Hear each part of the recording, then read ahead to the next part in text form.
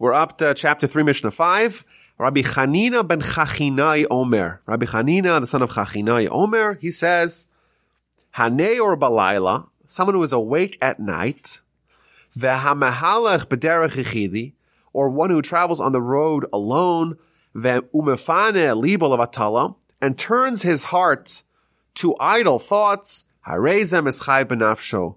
Behold, this person bears guilt for his soul. A very short, pithy Mishnah of someone who's up at night or traveling alone along the road. A perfect time for introspection, and they use it to think about other things. They are liable with their life. Rabbi Chanina ben Chachinai is one of the sages who we are only giving a brief glimpse into their character, into their scholarship, but the brief glimpse is enough to show us that he was a tremendous scholar and a tremendous personality. And therefore, even though we're not giving many, there are some instances where the Talmud records laws that he taught, but there isn't really a lot. But the story that I'm going to share, I think it's just interesting on its own account and illustrative and educational, but also shows what kind of characteristic, what kind of personality was Rabbi Chanina ben Chachinai, but also what were the standards that were present at the time in which he lived in the 2nd century of the Common Era. And the Talmud in the book of Ksubos, page 62b, has a whole interesting set of teachings regarding when Torah scholars are supposed to close the book and go back home and spend time with their wives. Like, what's the proportion? You know, when is it important for them to engage in the domestic responsibilities of a married man? So the Talmud gives a series of teachings about this matter. I want to go through 3 of them. The first story is about a Rabbi Ruchami who was in the house of scholarship in the city of Mechuzah, and his custom was to go home every year once. He would spend the whole year studying, but the day before Yom Kippur, he would go home and he would spend time with his family, and I would assume he would spend the holidays with his family and then go back to study.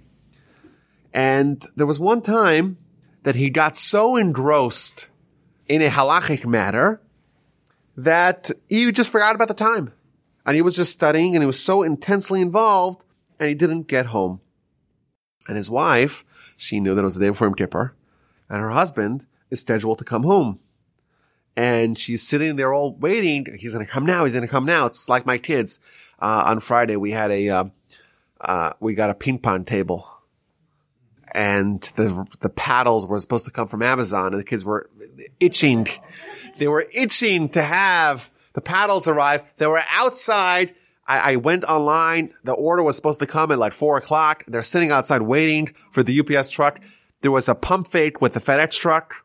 There was another pump fake with the USPS truck. And finally, the UPS came, and they were so excited they were jumping on tables. So she's eagerly awaiting her husband's return. As you can imagine, she probably misses him a lot, and it's been a long time. And finally, he didn't come. And he's still studying and still in the house of scholarship, and he's totally oblivious to her. And she got sad, and she started crying. And a miracle happened. Every tear, she's dropping tears from her face, the boulders of the house of scholarship are falling on his head. Eventually a boulder hit him, and he died. The Talmud deduces from this how critical it is for someone to not forego the responsibilities that they have, even if it means that they study. He should have had some sort of provision in place to make sure that he's not going to pain his wife by delaying his return. That's the first story. The second story is about the sage of our Mishnah, Rabbi Chanina ben Chachinai. The story begins that he was at the wedding ceremony of Rabbi Shimon Bar Yochai, and he said, okay, well, wait, let me finish my wedding ceremony and the 7 days of celebration so we could go study together. He says, no, I'm not going to wait for you. He wasn't willing to wait for 7 days. He went right away to the house of scholarship, and he's there for 12 years, as was sometimes customary, like we learned about Rabbi Akiva. Spent 24 years, 12 and 12. they would do these amazing immersions into scholarship, uninterrupted 12 years. That was prevalent at the time. And finally, after 12 years, he decides to go back home. But the problem is, after 12 years, there's been construction. So he doesn't know exactly which way is the way to get home, because there's all these new buildings and there's all these new parts and all these, he doesn't know how to get home because they changed the roads and they changed the paths, and now he's lost.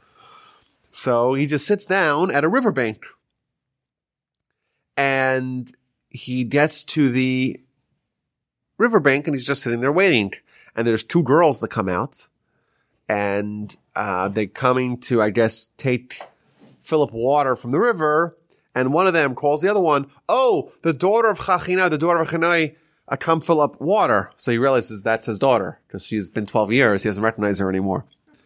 And he says, "Okay, I'm going to follow her home." So he just starts following her. And he gets to his house, and his wife sees him, and she's not prepared for it, and she collapses. And she collapses in shock, and she's in mortal danger. And he starts praying, it's not fair that she forfeited so much, I should go study, and now she's going to die of shock. So he started praying for her, and she was healed, and she was resuscitated, and she was brought back to life. Which, of course, shows us the dedication of the author of our Mishnah, of the immersion of 12 years, but also the dedication of his wife to put up with that. It just shows like what kind of society, what kind of culture these people had, the total commitment to Torah scholarship and Torah excellence, and just, 12 years uninterrupted of studying. It's just something we can't even fathom. And then it brings the third story. And this story is about Rab Chama bar Biza. And he also spent 12 years studying, and now it's time to go home. He finished his 12-year term, and now it's time for him to go home to go spend more time with his wife and family after his 12 years of studying. But he knows about the story that happened with Chanina, Reb Chanina ben Chachinai. He knows what happened. And therefore he's like, I'm not going to surprise my wife. I'm not going to come in unannounced. I'm going to send a message to my wife that I'm in town. Prepare yourself, whatever. Don't be too shocked. But in the meantime, what am I going to do when I'm waiting? I'm going to go to the house of scholarship. I'm going to go to the local base medrash. I'm going to sit down, spend time there, and study a little bit until I find the message has reached her and I can go home. So he goes to sit down in the house of scholarship, and he sends the message to his wife, and he's sitting there. And there's a young scholar that comes into the room, and they start talking. And he doesn't realize that he's actually talking to his own son. Because he left the son, little kid, he left him. And now it's 12 years have passed. He doesn't recognize him. And someone came into the house, into the base medrash, so he starts talking to him. And he realizes that this young scholar is so sharp, and what a great Torah scholar. And he starts getting sad. He's like, oh no, I left my son here, and I left him unattended, and who knows what happened to him. And maybe I shouldn't have gone to the house of scholarship. I shouldn't have spent 12 years at the academy studying. I should have spent time here with my son, and I should have taught him, and he would have ended up like this guy. And of course, he doesn't realize this guy is actually his son. And he's all sad, and he's all despondent, because I could have had a great Torah scholar like this person, and now I left my son unattended, and who knows where he is. Meanwhile, the message comes back from his house that it's time to come. Your wife is ready. So he gets there, he arrives there, and he has a reunion. And then his son walks into the room. And he right away gets up. There's a great Torah scholar here. And his wife tells him, I've never seen anything like this in my life, where a father gets up for his son. So right away, it hit him that this is actually his son. And he was so excited. And he quoted a verse in Ecclesiastes that the rope that has 3 reams, it's never going to be severed, meaning that his father was a great Torah scholar. He was a great Torah scholar, and his son, he could be thankful, is also continuing that legacy of tremendous excellence in the area of Torah greatness, which I found it to be like a kind of an emotional story where the father like abandons his family, and to us it's like, well, we can't do that. Maybe you can leave, but be back by lunch. Don't get too carried away. And in here, there's a society of people who would just dedicate their lives to Torah, in a way that we can't fathom. And then here he has this wonderful, pleasant discovery that his son, in his absence, was able to flourish and become a Talmud and Torah scholar on his own right. So that's Rabbi Chanina ben Chachinai. Even though he's more of a minor character in the grand scheme of the Talmud, he appears and shares with us a few laws, of course, but he's not one of the mainstays. You don't find him in every page of the Talmud, but we still see that the standard of the people of that time.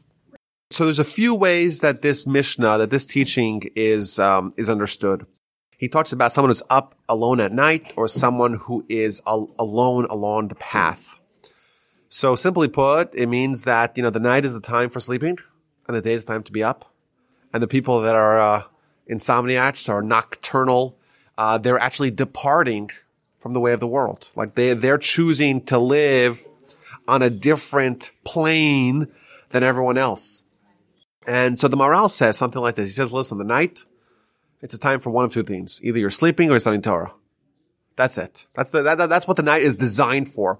When someone departs from it, the Mishnah says you're liable with your life, meaning you're taking your life into your own hand, because the Almighty says, I am creating a certain template, a certain format in which life is going to flourish.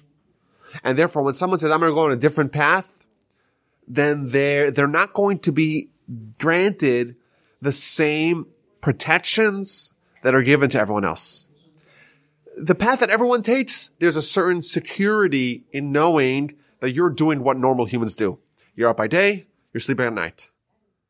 When someone does the opposite, the Mishnah is telling us that they're putting themselves in a little bit of a dangerous situation. Similarly, if someone's walking alone, right? If you're on the road, you're driving on the road, that's good.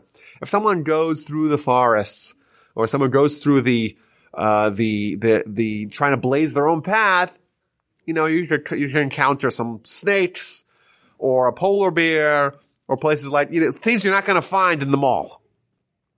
What he's telling us is that there's a certain way of life. Is someone who's a total rogue living on their own in Alaska, if someone is like that, they are very much liable to be in danger and take themselves into danger. And finally, when someone is taking their heart and turning it to idle matters, they're not focusing on things which are important, that there is no greater departure from the path that the Almighty sets for the world, and therefore there's no greater danger. If someone is not taking life seriously, they're in great danger. That's a kind of a simple way of understanding this Mishnah.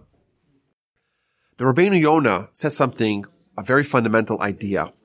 He says that these are not three separate things. A, someone who's up at night. B, someone who's alone along the path. C, someone who thinks about idle thoughts. It's really all connected. If someone is up at night and thinks idle thoughts, or if someone is alone along the path and thinks idle thoughts, then they're liable with their life. Why? Because there are certain times that are very auspicious for thinking internal thoughts, thinking valuable, introspective thoughts. When someone is alone, either because it's late at night and there's no one around, it's quiet, it's peaceful. That's a very valuable time to think about the most important things in life, about what you're living for, about what your values are, about what your priorities are, about how your life is going. Am I doing what it is that the Almighty wants me to do? Am I accomplishing the responsibilities that I'm placed here on this earth to accomplish? It's a time that is very valuable and very crucial to not think about idle thoughts, because now is a time where you can it's a time where you have a transformative introspection. There's no one around. Everyone else is sleeping. It's just you and the Almighty. Now is a very valuable time. Don't lose it. Don't misappropriate it towards idle thoughts. Similarly, when one is alone along the way, they're by themselves. It's a time where they're not influenced by the society, by the community, by other people. It's just them and their thoughts, and they have a choice: idle thoughts or thoughts of substance. And if they choose the idle thoughts, then they're liable with their life because they're missing out on an opportunity that could be life-changing, could be life-transformative. We have to strike a balance. We have, on one hand, we live in a society, and if someone is just surrounded by friends, then they never develop their own identity. Whereas if someone is only alone, if someone is a loner, if someone is a hermit, and they're not involved at all with society, that's also a problem. Each one of them is going to develop certain tendencies that are problematic. If someone is just by themselves and they grow to have a disdain for other people, they're probably going to become very haughty, very, very arrogant. If someone is too much with everyone else, they're not going to develop a certain sense of individuality, creating for themselves a perspective, a life perspective, a Weltanschauung. They're not going to develop that. They're not going to become an individual. And we have to try to kind of strike this balance of embracing our individuality, but also being part of a society. Too much in either way, in either side, is a problem. And here we're told that when you're alone, you're by yourself at night, you're by yourself along the way, now is a time to favor the individuality development side of your personality. And if you waste it with idle thoughts, if you don't capture the opportunity, then you're imperiling your life because there's a vast portions of yourself that are going to be untapped and underdeveloped. A very deep idea of how to develop a more complete personality, a more complete character development where you're aware of the various different arenas in which you live, both as an individual and as part of a community, and are aware of how you're going to develop and tend and cultivate those parts of your being. When you're alone, when you're by yourself, there's no one around, now is a time for introspection. Now is a time to grow internally, to hone and to sharpen and to bring to life your individual self.